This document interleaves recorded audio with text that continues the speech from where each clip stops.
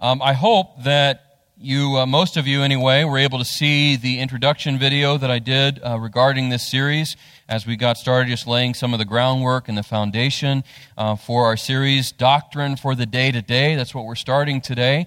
And as I said in that video, and feel free to go back and watch it even if you haven't seen it up to this point, I think it would still be helpful. But the reason I've called it a Doctrine for the Day-to-Day is because sometimes we have a tendency to view doctrine and theology as this far-off thing that just we can't reach unless we have a certain level of credential, that it's something that's only for the professional theologian or the scholar or the pastor. But that's not true at all. Biblical theology is something that should be known and studied and, most importantly, applied by every single believer in Christ. Doesn't matter what level of education that you might have. Doesn't matter where you are in your walk with the Lord, how many years you've been saved. Every single believer in Christ can and should know biblical theology. And then we should all be applying that to everyday life. It's not something that should just kind of sit on the shelf in these big, thick, dusty books. Theology is meant to inform our daily living as followers of Christ. And so our goal in this series is going to be talking about and considering very specific aspects of biblical theology, but not just in an intellectual way, not just to know, these terms and the definitions. Rather, it's so that we'll see more of God as we talk about these things. We'll see more of ourselves, and we'll seek to apply the beauty and the richness and the power of what we're studying. That's going to be our goal. It's a very practical purpose, this series. So that's kind of the reason behind this series. And we're going to be talking about a lot of ologies in this series. And the first aspect that I want us to dive into together today is the area of Paterology. Paterology. And that's the study of God the Father. And I didn't just make that word up. Paterology. That's not just from me. Okay, that comes from two Greek words, pater for father, and logos, which is the word, thought, reason. Okay, so you put them together and it's the study of God the Father. And so that's our first area of focus as we jump into this series, the study of God the Father, Paterology. And the primary way that God is revealed to us is by His Word, through His Word. It's the primary source of divine revelation.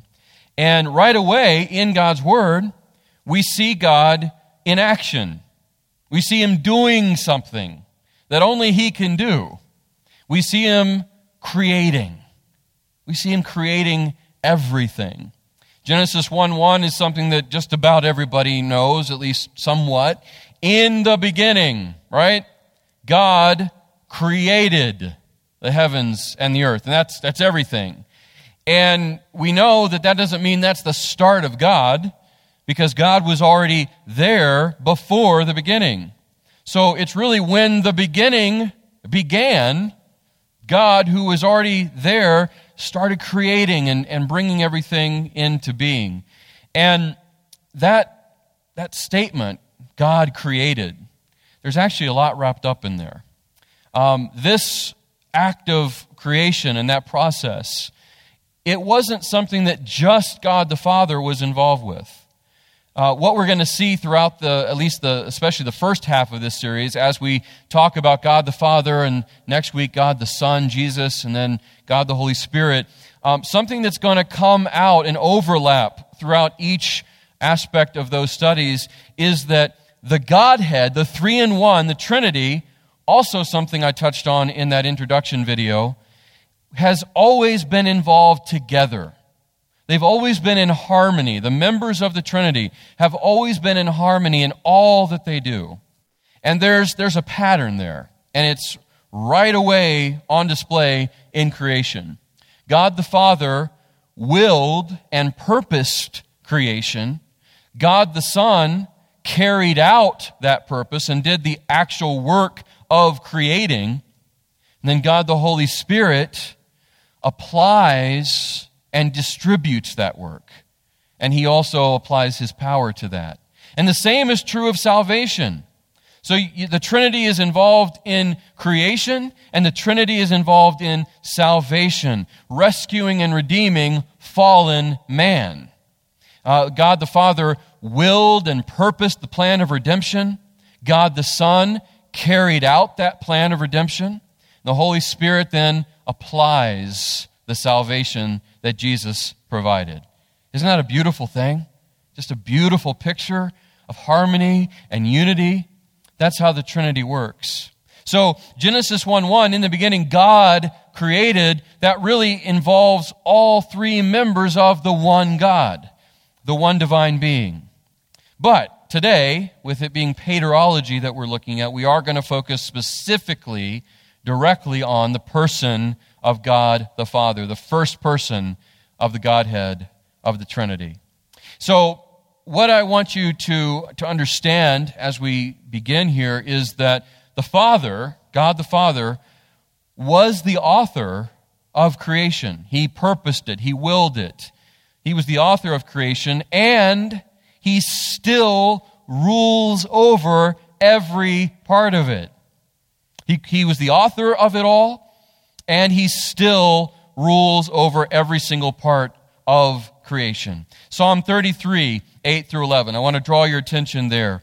Look at that with me. Psalm 33, verses 8 through 11. In verse 8 of Psalm 33 says this: "Let the whole earth fear the Lord. Let all the inhabitants of the world stand in awe of him." Why? Why should all the world stand in awe of him? Why should the whole earth fear the Lord? Verse 9 tells us, "For he spoke, and it came into being. He commanded, and it came into existence." Now, you and I don't know anybody else who could do anything like that. That's something that's only true of God. He spoke, and it came into being. He commanded, and it came into existence. He didn't need anything else. He created out of nothing everything. He didn't need any other assistance or any other agent. He didn't need some already established material. He did it all. He did it all. He purposed it, he willed it, he spoke it, and it came into being through the action and the agency of his Son and through the application of power by the Holy Spirit. God is so incredibly powerful, he is beyond comprehension. There's no way we can fathom the depths of his power and his ability. He is above all else, the author of all creation. But he didn't just author creation and then step back, take his hands off of it, as it were, just let it go, do its own thing, and be removed. There's actually a very common theory that unfortunately many people, even Christians, subscribe to, and that's something called theistic evolution. Theistic evolution. And that's that God used or employed the evolutionary process to do the creating, to bring about everything. Another theory that's much older is the theory of deism, and that's the view that God kind of started the ball rolling and then he just stepped away and let it do its own thing, and it was going to be whatever it was going to be, and he wasn't involved beyond creation. Both of those things are absolutely untrue. God didn't use any other thing to create all of the universe. He didn't need to. He did it all by himself, all for his own glory, by his own power and for his own purpose. And he didn't take his hands off at that point either. He remained directly involved. I want to draw your attention to the following verses in this passage. Verses 10 and 11. So he spoke and it came into being. He commanded and it came into existence. There's the creation by God. Then verse 10 says this: "The Lord frustrates the counsel of the nations. He thwarts the plans of the peoples. The counsel of the Lord stands forever, the plans of his heart from generation to generation. See, church, God is not some distant designer. He didn't just design the world and author the creation of the universe and then step back and was no longer involved. No, he's an involved sovereign over what he created. And that is incredibly important for us to remember, and it should be incredibly encouraging to all of us, especially as we see what goes on around us in our world today and in our age. By God being constantly involved, directly involved, completely in control of all of it, what that tells us then, and what we can draw encouragement from, is the fact that no matter how out of control this world seems, our Father's sovereignty over all of those things remains constant. And isn't that good news to know and to remember? Because, man, just looking around, you don't have to look very far. I think we could all come away with the feeling that our world, life as we know it, is just totally out of control. I mean, that's how it seems, right? That's how it feels. Like everything's just spiraling into chaos. But I can tell you with all certainty, from personal experience and from experience in the Word, seeing the tapestry that's woven throughout the ages, that no matter how out of control this world seems or gets, our Father's sovereignty remains constant.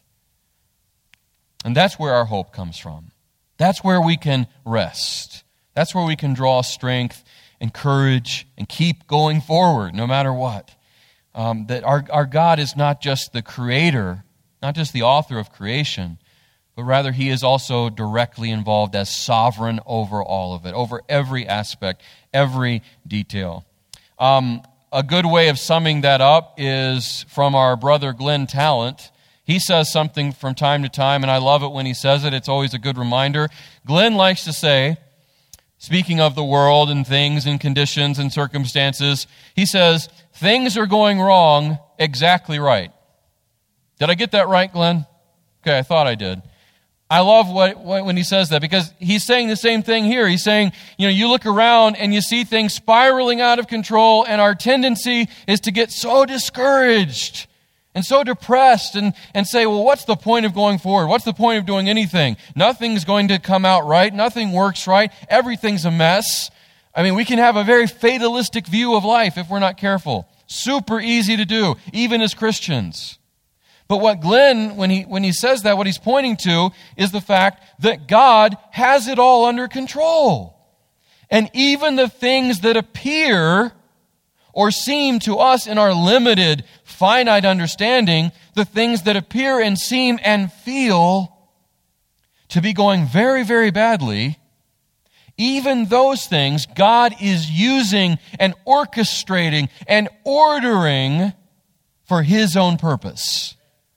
And friends, his purpose, God's purpose, is always perfect. Always. So things might be going wrong according to our standard or how we see things, or in our perspective, we might say, oh, things are going terribly wrong. And if so, then that means they're going wrong exactly right. Right, Glenn? I'm so glad for that. I'm so thankful for that. And I need to keep remembering that myself. And I believe you do too. And we need to be reminding each other of that God's got this. God's got us. He's got this world. He's got the whole world in his hands, still, and always. It's all going according to his perfect plan and his timing. Now, on a more personal note, we understand, God created the heavens and the earth, the universe, the stars, all of those things. But there's something wonderfully personal about God being the author of creation. I want to draw your attention to Psalm 139. Psalm 139 and verses 14 through 16. We're going to see the personal aspect of the creation that our God authored and that he continues to rule over directly as sovereign. Psalm 139, 14 through 16. The psalmist says, I will praise you because I have been remarkably and wondrously made, fashioned, formed, designed. Your works are wondrous, and I know this very well. My bones were not hidden from you when I was made in secret, when I was formed in the depths of the earth. Your eyes saw me when I was formless. All my days were written in your book and planned before a single one of them began. Astounding. See, this shows us the creation that God authored, his creative power, and it shows us his sovereignty, all at the same time. Because it says that I've been remarkably, we've been remarkably and wondrously made. There's the creation aspect of that. And then you see that all of our days, the days of our life, from start to finish, were written in his book, planned out, thought out, planned directly, personally, before a single one of them began. Even before we drew breath, God, our Creator, also, as sovereign, completely mapped out our life. Every detail, from start to finish. And what that tells us, what that shows us, is that every single life matters and it's precious. And that means it actually doesn't matter how a life comes into this world, how a life is brought to life, what the circumstances are behind it, whether it's good or bad, wonderful or tragic, it doesn't matter. Every life that comes to life in this life matters and is precious. No person is an accident. No person is an accident. We've all been created on purpose and for a purpose. And we've been given purpose. And that purpose ultimately is for his purpose, for our Creator's purpose, for our sovereign's purpose. All life was not accidental or random. It was created, it was brought forth on purpose, for a purpose, and it was given purpose. And that's something that Satan, our enemy, doesn't want us to believe, and he doesn't want people to know. He wants people to think that they are an accident, or that people can be an accident, that it's just something random, that there isn't really any such thing as purpose, that no one's life really matters. And if he can convince us of that, then he can keep us from seeking the purpose that God has for every life that comes about. He wants us to think that life and all the things around us are just random and that nothing matters at all, so we can just live however we want. We can just pursue whatever we want because it's all empty. It's all pointless. But that's not the case at all. All life is precious and valued by the author of it, and it all has purpose, and that purpose is ultimately and above all other things for his purpose to be lived out through that life. Here's the other thing about our Father that we need to understand. We've talked about his being creator, the author of creation. We've talked about him being the sovereign over all that creation, still, now, to this day, every aspect under his control. But we also need to understand this about our great Father, God the Father. And that's that the Father hates sin with a passion, and he can't allow it to be in his presence. God created the heavens and the earth. He created man, Adam and Eve. And I think most of us, if not all of us, understand that man and woman, Adam and Eve, humanity, started off on a really good foot. They started off perfect, in complete perfection. No such thing as sin. But that didn't last very long. And through their own choice, by their own free will, falling into the trap of Satan, the great deceiver, they chose rebellion and they chose sin. And sin then entered not just their experience, not just their lives, but sin entered all of humanity then because of their sin, passed down through every single human being. So we've then inherited sin. We were born into sin, and then we, like Adam and Eve, we choose it on our own. So we are sinful by birth and sinful by choice and action. But our God, our great creator, our great sovereign, our Father God, hates sin with a passion. And he can't allow it in his presence for even a second. That's one reason Adam and Eve had to be expelled from the garden. And so there's our problem. God created mankind. God loves mankind. God sovereignly directs and rules over mankind, but God hates the sin that saturates mankind and can't allow it and us as sinners to be in his presence at all. And no matter of trying harder or doing better or keeping rules and regulations would ever be enough to solve that dilemma and to solve that problem. Psalm 5:4 tells us this: "For you are not a God who delights in wickedness. Evil cannot dwell with you." Evil cannot dwell with you. So there's a problem.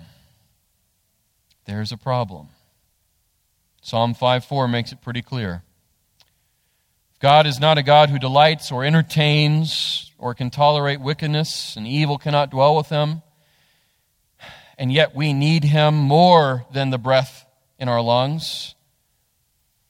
And he's sovereign over all that we do and longs to restore the relationship that sin broke, and we need that relationship restored. What in the world are we going to do? What's the answer? What's the hope? It's certainly not within us as fallen, broken, sinful creatures. It's certainly not to be found in anyone else. It's not going to be found in any system. The answer and the remedy is found only in God. And it comes in the person and the work of his Son, Jesus. And we're going to talk about that next week. So the dilemma that came about right at the beginning, the problem that no person can solve in and of themselves, well, that's something that God alone could solve, and he did. And again, that's going to be our focus going forward. But for now, I want you to understand just how truly passionate God's hatred of sin is. He hates it. He can't tolerate it at all. And so much so that he was willing to send his Son, like I said, we're going to talk about that in more detail next week, to take care of what needed to be taken care of. He was willing for his own Son to be the sacrifice necessary to restore us to his fellowship and right relationship with him. That's how much he hated it, that he was willing to do that. And what that means for us who have accepted that gift of salvation in the person and work of the Lord Jesus, for those of us who have turned to Jesus and looked to his cross and said, yes, you are the only Savior. You are my only hope. I give you my life. Please save my life. For those of us who have done that, we're able to become the children of God. We're brought into right relationship with him, and he is our true Father, and we are able to be His true children, like we sang about a little while ago. Be thou my vision, thou my true Father, I thy true Son. That's only possible through Jesus. And when that happens, we need to then start to be like our Father. I mean, what child doesn't, especially the little boy, what little child doesn't want to be like their father? I mean, everybody wants to do that, especially when they're young, when they think that their dad is the strongest, smartest person in the world. That doesn't last very long, does it? But especially early on, they want to do everything exactly like Dad. They want to look like Dad. They want to dress like Dad. They want to talk like Dad. Dads, keep that in mind. A lot of responsibility there, right? But they want to be just like Dad, like Father, like Son. And it's not just the little boys. I mean, it jumps over even into the little girls. I mean, children, they want to be like their parents, and in a very specific way, like their father. And that needs to be true of us, Christians. Those of us who have come to the Father and have been made His children through His Son, Jesus, we need to be a lot like our Father. And so, like father, like child means that since our Father passionately hates sin, and we know He does, then we too need to follow suit and do the same. What I mean is, as God's children, we need to pursue holiness with passion instead of sinful passions. That's what needs to mark our lives. Because our Father hates sin with a passion, we need to hate sin with a passion, rather than just fulfilling those sinful passions in our lives. We need to reject it, and we need to pursue holiness with an even greater passion than we used to pursue sin. That needs to mark our lives. That's how we are going to be like our Father. We need to follow His pattern of hating sin and desiring holiness, and that needs to be true of us as well. 1 Peter 1:14-16 challenges us in that way. 1 Peter 1:14-16, verse 14 says this: as obedient children, which we are made through Christ, as obedient children, do not be conformed to the passions of your former ignorance. That's our sinful nature, our human carnal state before Christ. Do not be conformed to the passions of your former ignorance or your sinful nature, but, verse 15, but as He who called you is holy, that's speaking of God the Father, you also be holy in all your conduct. Since it is written, you shall be holy, for I am holy. So our God, He is the great author of creation. He's the great sovereign over it all. He has a desire to see us restored to Him and be made His children, to repair and restore what was broken by Adam and Eve's fall. So much so that He was willing to send Jesus to make it happen. But we've got to keep in mind how much He hates sin and what it means that He is holy. He is completely other in every way from us. And as He is holy and righteous and completely separate from sin in all forms, we need to do the same. We need to follow in that pattern, like Father, like child. And the good news is that even though the Father hates sin that much, and even though He is that holy and that far removed from us in every way, I mean, so high and exalted above us, so much superior than we could ever be, it doesn't mean that He is somehow standing off from us. You know, it doesn't mean He might love us, but He really doesn't like us that much. That's not true at all. The Father, here's the other thing I want to point out to you. what we need to know. The Father is perfect. He absolutely is. The Father is perfect. Yet, here's the amazing thing.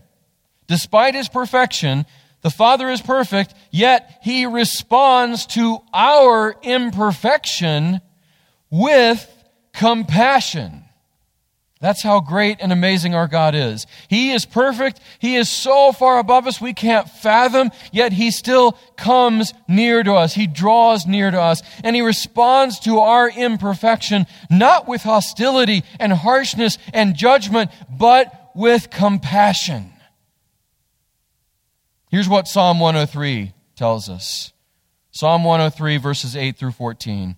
This is just fantastic. This is such good news. The Lord is compassionate and gracious, slow to anger, and abounding in faithful love. He will not always accuse us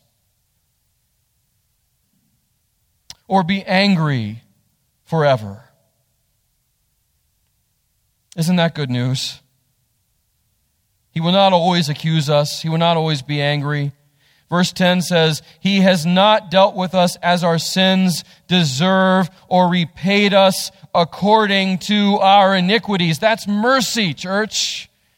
God is merciful. He is gracious. He is compassionate. Verse 11 continues, For as high as the heavens are above the earth, so great is His faithful love toward those who fear Him. As far as the east is from the west, so far has He removed our transgressions from us, and that was done ultimately by His Son's cross. As Jesus was stretched out, arms completely stretched out on the cross, that's what enabled the Father to remove our transgressions from us as far as the east is from the west. Verse 13 tells us, As a father has compassion on his children, so the Lord has compassion on those who fear Him, for He knows what we are made of, remembering that we are dust. Hallelujah. Don't ever project your experience with an imperfect earthly father onto your perfect heavenly one. I know that some of you have had really bad experiences with the word father. For you, the term father, it doesn't make you feel all warm and fuzzy inside. Rather, it makes you feel bitter and angry, and with good reason, some of you. But no matter what you have experienced here on earth by way of a human, fallen father, don't carry it over and project it onto your perfect heavenly one, because He will always be a perfect Father for you. No matter how much lack of compassion you were shown by some earthly father, you will never lack to receive and experience compassion from God the Father. The Father's justice, which He has, He's perfect in His justice, and He has to be. If He weren't perfectly just, He wouldn't be God. But the Father's justice and His mercy are always in perfect harmony. Always.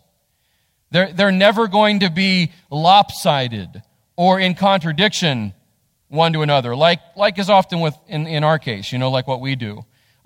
Many times it's one or the other that we focus on. We are all about justice to the exclusion of mercy, or we're all about mercy to the exclusion of justice. That's our tendency as humans.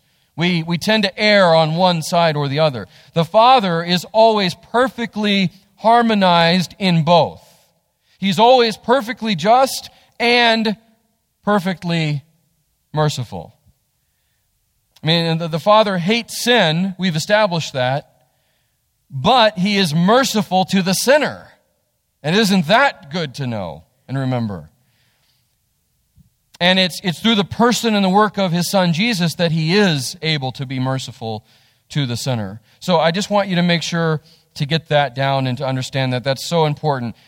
We risk looking at Him the wrong way when we fail to understand that He is perfectly just and perfectly merciful at the same time and always will be.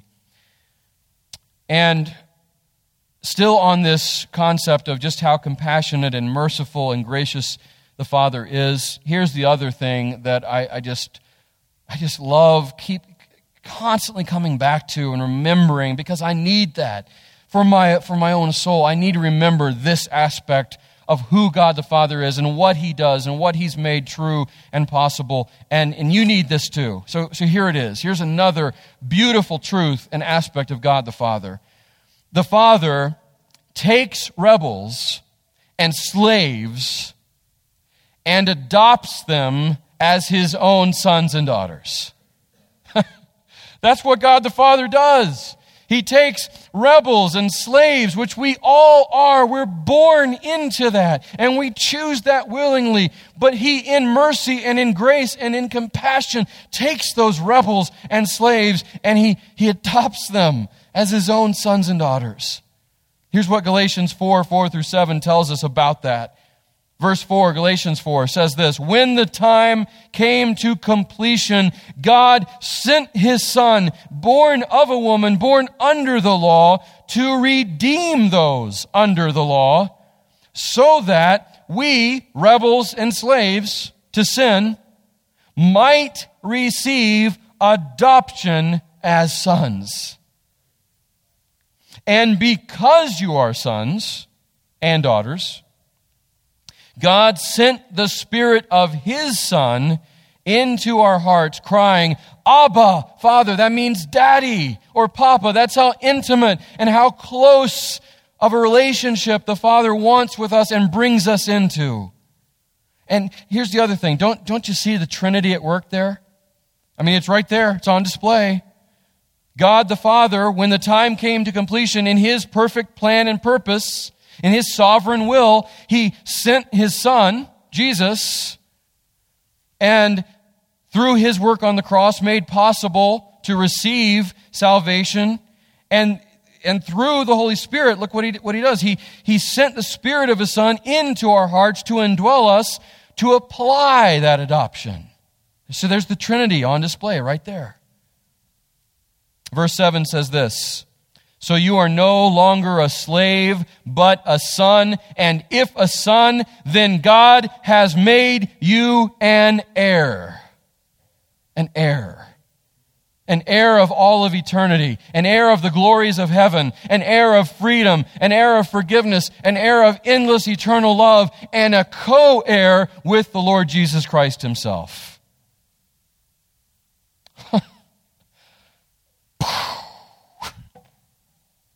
Don't miss this miracle. Don't miss this miracle, the miracle that is your salvation, the miracle of adoption.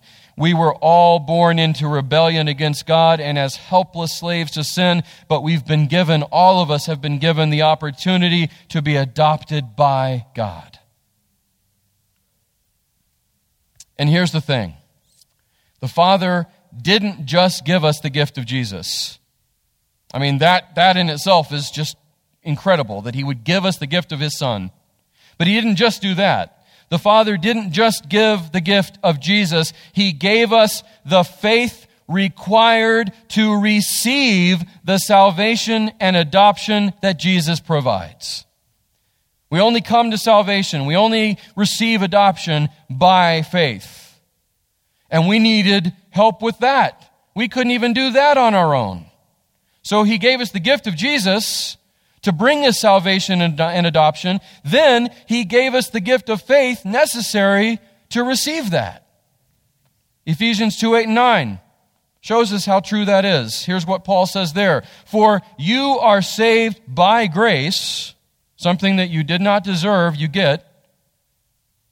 For you are saved by grace through faith. Faith is the conduit that gives us that salvation. You are saved by grace through faith, and here's the really important part. Do not miss this. And this is not from yourselves. It is God's gift. That points back to the faith that you needed to receive the salvation God provides. You couldn't save yourself, you know that, but nor, believer, could you generate the faith necessary to receive that salvation. Had to be God all the way. It is God's gift, not from works, so that no one can boast. And that is why, believer, your security about your salvation, your confidence in your salvation, you're standing before God, you're being loved by Him forever and liked too. All of that rests completely on the work of God from start to finish. The only thing you and I contribute to our salvation was our need for it. That's it. God gave us the Son to save us and to bring us into His family by adoption, and He gave us the very faith to accept and receive that gift. That's why your salvation never depends on you, and it's never about some magical prayer that you say. It's all about complete confidence and trust and rest in the God who did it all for you. Truly, truly, everybody look at me, everybody. Truly, He is a good, good Father. And you will never, ever know a Father better. Let's pray. Father, wow, what a privilege that we can even address you that way. You who are mighty beyond comprehension, you who are far more powerful than we could ever comprehend. You created all the universe with just your word, and through the word of your Son, who is the eternal word. You willed and purposed and brought about creation. You sovereignly rule over it and direct every part of it. You are holy beyond our ability to understand the depths of your holiness. Your hatred for sin is passionate and unending. And yet when you look at us, the sinner, through your Son Jesus, because of His work on our behalf, you don't see us according to our sin. You see us as loved and as covered in the righteousness of your Son Jesus, and as your very own children, fully adopted by you. And I thank you that your love for us as your children will never change. It will never fade away. It will never fall. Thank you for your compassion. Thank you that as high as the heavens are above the earth, something we can't ever measure, immeasurable. As high as the heavens are above the earth, so great is your mercy for those who fear you, for those who are yours. And Father, I pray that if there's anyone here today that has heard this first message of this series, who've listened to these attributes and characteristics of you and things that are true about you, but they don't know you at this point, I pray that they would come to know you even now, before they leave this building, that they would say, yes, God, I need you as my Father, and I know I can't have you as my Father until I receive your Son. Because that's the fact of the matter, God. We can't come to you and know you as anything but judge unless we receive the gift of salvation through your Son. And so I pray that if that's true of anyone here, that they would surrender their whole person to you through your Son Jesus, so that they can now know you as this Father. Thank you for all that you've done for us. Thank you for all that you've made true of us with our adoption. Help us to go out and live in light of this, I pray. And it's in Jesus' name I pray. Amen.